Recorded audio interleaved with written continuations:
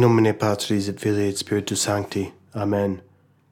Grant us peace, O Lord, in our days, for there is no other who will fight for us, save but you, our God.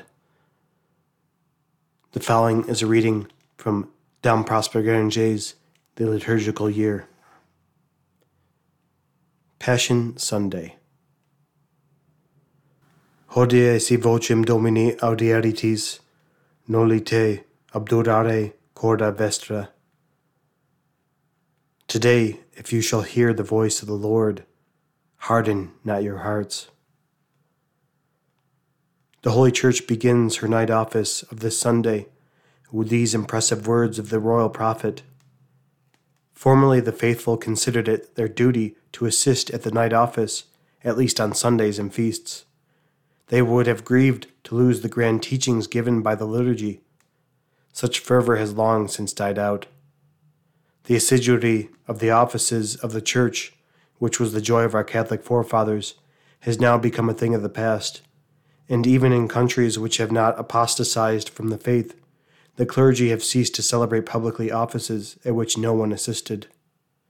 Excepting in cathedral churches and in monasteries, the grand harmonious system of the divine praise has been abandoned, and the marvelous power of the liturgy has no longer its full influence upon the faithful. This is our reason for drawing the attention of our readers to certain beauties of the divine office, which would otherwise be totally ignored. Thus, what can be more impressive than this solemn invitatory to today's matins, which the Church takes from one of the Psalms, in which she repeats on every feria between this and Maundy Thursday? She says, "Today, if you shall hear the voice of the Lord, harden not your hearts."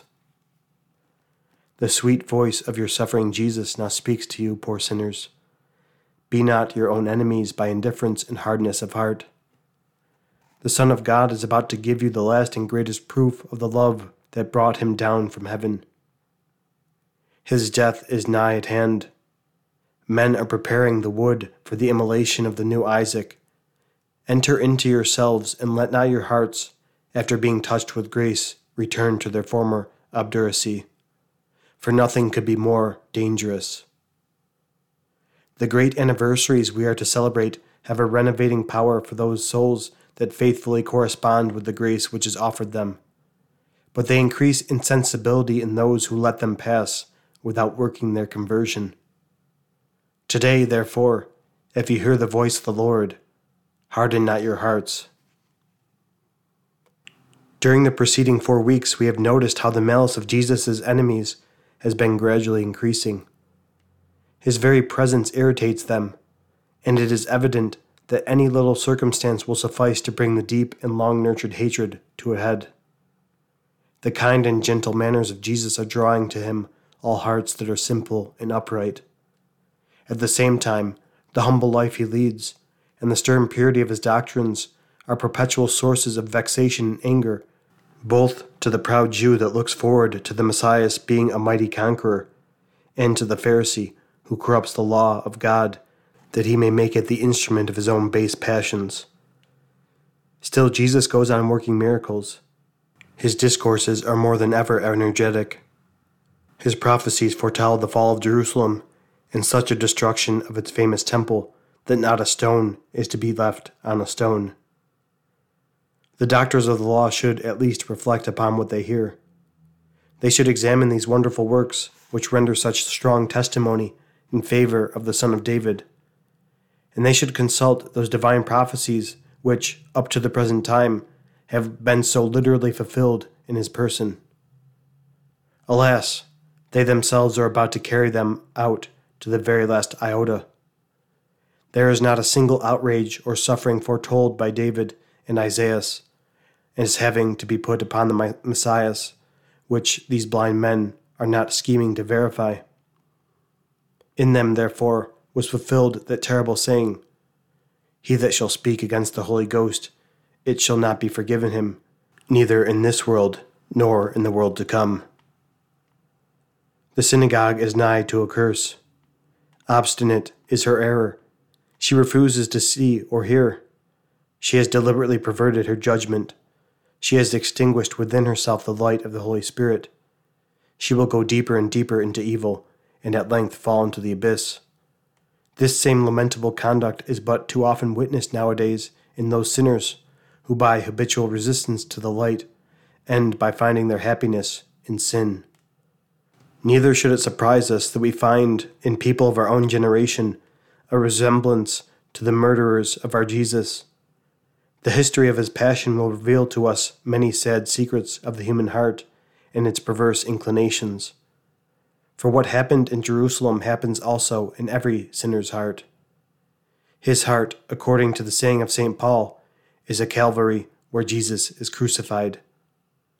There is the same ingratitude, the same blindness, the same wild madness, with this difference, that the sinner who is enlightened by faith knows him whom he crucifies, whereas the Jews, as the same apostle tells us, knew not the Lord of glory. Whilst, therefore, we listen to the gospel which relates to the history of the Passion, let us turn to the indignation which we feel for the Jews against ourselves and our own sins. Let us weep over the sufferings of our victim, for our sins caused him to suffer and die. Everything around us urges us to mourn. The images of the saints, the very crucifix on the altar, are veiled from our sight. The Church is oppressed with grief. During the first 4 weeks of Lent, she compassionated her Jesus fasting in the desert. His coming sufferings and crucifixion and death are what now fill her with anguish. We read in today's gospel that the Jews threatened to stone the Son of God as a blasphemer, but his hour is not yet come. He is obliged to flee and hide himself. It is to express this deep humiliation that the Church veils the cross, a God hiding himself that he may evade the anger of men. What a mystery! Is it weakness? Is it that he fears death? No. We shall soon see him going out to meet his enemies, but at present he hides himself from them, because all that has been prophesied regarding him has not been fulfilled. Besides, his death is not to be by stoning. He is to die upon a cross, the tree of malediction, which, from that time forward, is to be the tree of life. Let us humble ourselves as we see the Creator of heaven and earth thus obliged to hide himself from men who are bent on his destruction.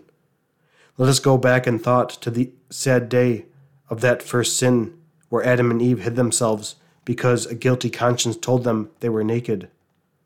Jesus has come to assure us of our being pardoned, and lo, he hides himself, not because he is naked, he that is to the saints the garb of holiness and immortality, but because he made himself weak, that he might make us strong. Our first parents sought to hide themselves from the sight of God. Jesus hides himself from the eye of men. But it will not be thus forever. The day will come when sinners, from whose anger he now flees, will pray to the mountains to fall on them and shield them from his gaze. But their prayer will not be granted, and they shall see the Son of Man coming in the clouds of heaven with much power and majesty. This Sunday is called Passion Sunday, because the Church begins on this day to make the sufferings of our Redeemer her chief thought. It is called also Judica, from the first word of the introit of the Mass, and again Neomania, that is, the Sunday of the new, or the Easter moon, because it always falls on the new moon which regulates the feast of Easter. In the Greek Church, this Sunday goes under the simple name of the fifth Sunday of the Holy Fasts. Holy Mass. At Rome, the station is in the Basilica of St. Peter. The importance of this Sunday, which never gives way to any feast, no matter what its solemnity may be, required that the place for the assembly of the faithful should be in one of the chief sanctuaries of the Holy City. The introit is taken from the first verse of Psalm 42. The Messiah appeals to God's tribunal and protests against the sentence about to be pronounced against him by men. He likewise expresses his confidence in his Father's help, who after his sufferings and death will lead him in triumph into the Holy Mount. Judge me, O God, and distinguish my cause from the nation that is not holy. Deliver me from the unjust and deceitful man, for thou art my God and my strength. Send forth thy light and thy truth, for they have conducted me and brought me to the holy mount, and into thy tabernacles. Judge me, O God, and distinguish my cause from the nation that is not holy. Deliver me from the unjust and deceitful man, for thou art my God and my strength. The Gloria Patri is not said during Passiontide and Holy Week, unless the saints' feasts be kept, but the introit is repeated immediately after the psalm. In the collect, the Church prays that there may be produced in her children the total reformation which the holy season of Lent is intended to produce. This reformation is such that it will not only subject the body to the spirit, but preserve also the spirit itself from those delusions and passions to which it has been hitherto more or less a slave. Mercifully look down on thy people, we beseech thee, Almighty God, that by thy bounty and protection they may be governed and guarded, both in body and soul, through our Lord Jesus Christ. Then is added one of the following prayers. Against the persecutors of the Church. Mercifully hear, we beseech thee, O Lord, the prayers of thy Church, that all oppositions and errors being removed, she may serve thee with a secure liberty, through Christ our Lord. For the Pope. O God, the pastor and ruler of all faithful, look down in thy mercy on thy servant Francis, whom thou hast appointed pastor over thy Church, and grant, we beseech thee, that both by word and example he may edify all those that are under his charge, and, with the flock entrusted to him, arrive at length at eternal happiness. Through Jesus Christ our Lord. Lesson of the Epistle of St. Paul the Apostle to the Hebrews. Brethren, Christ being come as high priest of the good things to come, by a greater and more perfect tabernacle not made with hands, that is, not of this creation, neither by the blood of goats or of calves, but by his own blood, entered once into the holies, having obtained eternal redemption. For if the blood of goats and of oxen, and the ashes of an heifer, being sprinkled, sanctify such as are defiled to the cleansing of the flesh, how much more shall the blood of Christ, who by the Holy Ghost offered himself unspotted unto God, cleanse our conscience from dead works to serve the living God? And therefore he is the mediator of the New Testament, that by means of his death for the redemption of those transgressions which were under the former testament, they that are called may receive the promise of eternal inheritance in Christ Jesus our Lord. It is by blood alone that man is to be redeemed. He has offended God. This God cannot be appeased by anything short of the extermination of his rebellious creature, who, by shedding his blood, will give an earnest of his repentance and his entire submission to the Creator, against whom he dared to rebel. Otherwise, the justice of God must be satisfied by the sinner suffering eternal punishment. This truth was understood by all the people of the ancient world, and all confessed it by shedding the blood of victims, as in the sacrifices of Abel at the very commencement of the world, in the hecatombs of Greece, and the countless immolations whereby Solomon dedicated the temple. And yet God thus speaks to his people, Hear, O my people, and I will speak. O Israel, and I will testify to thee. I am God thy God. I will not reprove thee, for thy sacrifices and thy burnt offerings are always in my sight. I will not take calves out of thy house, nor he-goats out of thy flocks. I need them not, for all the beasts of the woods are mine. If I should be hungry, I would not tell thee, for the world is mine, and the fullness thereof. Shall I eat the flesh of bullocks, or shall I drink the blood of goats? Thus God commands the blood of victims to be offered to him, and at the same time declares that neither it nor they are precious in his sight. Is this a contradiction? No. God would hereby have a man understand that it is only by blood that he can be redeemed, but that the blood of brute animals cannot effect this redemption. Can the blood of man himself bring him his own redemption and appease God's justice? No, not even man's blood, for it is defiled, and even were it undefiled, it is powerless to compensate for the outrage done to God by sin. For this there was needed the blood of a God. Such was the blood of Jesus, and he has come that he may shed it for our redemption. In him is fulfilled the most sacred of the figures of the old law. Once each year the high priest entered into the Holy of Holies, there to make intercession for the people. He went within the veil even to the Ark of the Covenant, but he was not allowed to enjoy this great privilege unless he entered the holy place carrying in his hands the blood of a newly offered victim. The Son of God, the true high priest, is now about to enter heaven, and we are to follow him thither. But unto this he must have an offering of blood, and that blood can be none other than his own. We are going to assist at this his compliance with the divine ordinance. Let us open our hearts that this precious blood may, as the apostle says in today's epistle, cleanse our conscience from dead works to serve the living God. The Gueranger is taken from the Psalms. Our Savior here prays to be delivered from his enemies and protected from the rage of them that has risen up against him. Yet he is ready to do the will of his Father, by whom he will be avenged. In the tract, which is also taken from the Psalms, the Messiah under the name of Israel complains of the persecution he has met with from the Jews, even from his youth. They are now about to scourge him in a most cruel manner, but he also foretells the punishment their deicide is about to bring upon them. Deliver me, O Lord, from my enemies. Teach me to do thy will. Thou, O Lord, art my deliverer from the enraged Gentiles. Thou wilt put me out of thy reach of those that assault me, and thou wilt rescue me from the unrighteous man. Many a time have they fought against me from my youth. Let Israel now say, they have often attacked me from my youth. But they could not prevail over me. The wicked have wrought upon my back. They have lengthened their iniquity. The Lord who is just will cut the necks of sinners. Sequel of the Holy Gospel according to John. At that time Jesus said to the multitude of the Jews, which of you shall convince me of sin? If I say the truth to you, why do you not believe me? He that is of God heareth the words of God. Therefore you hear them not, because you are not of God.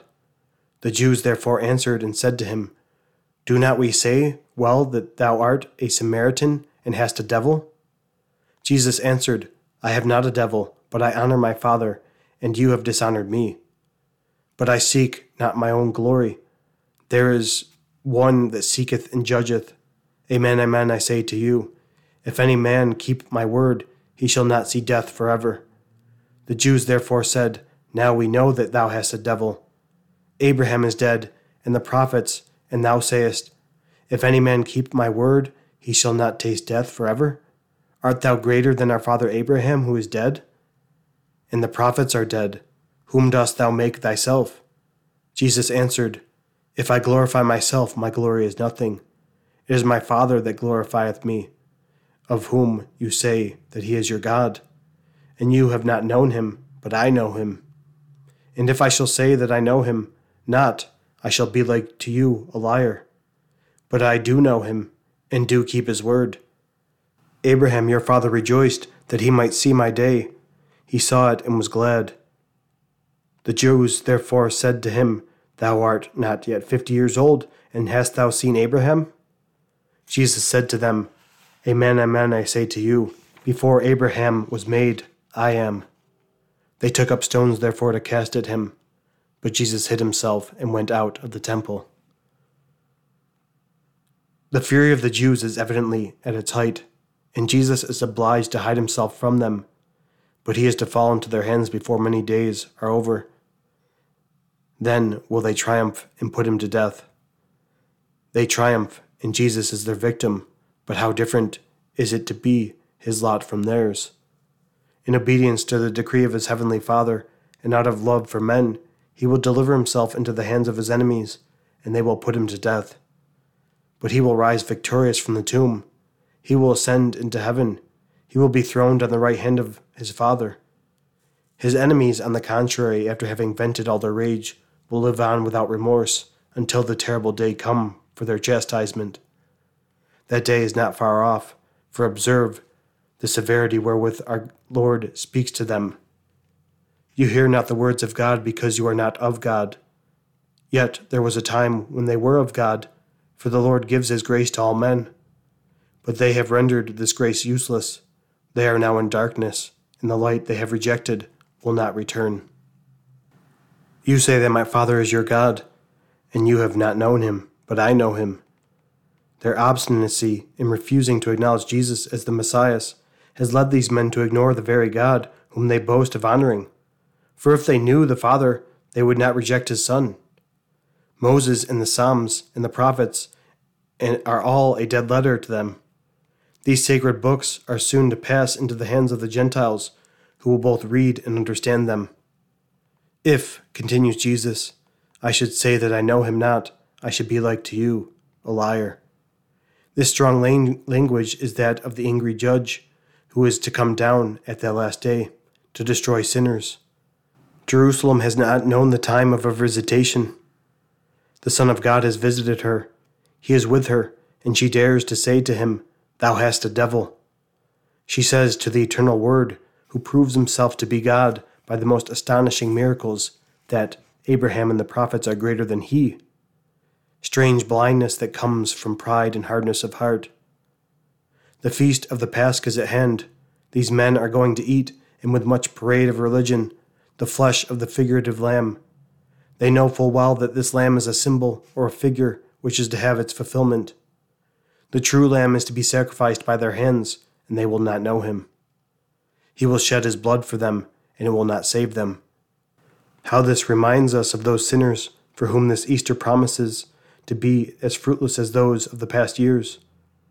Let us redouble our prayers for them and beseech our Lord to soften their hearts, lest trampling the blood of Jesus under their feet, they should have it to cry vengeance against them before the throne of the Heavenly Father.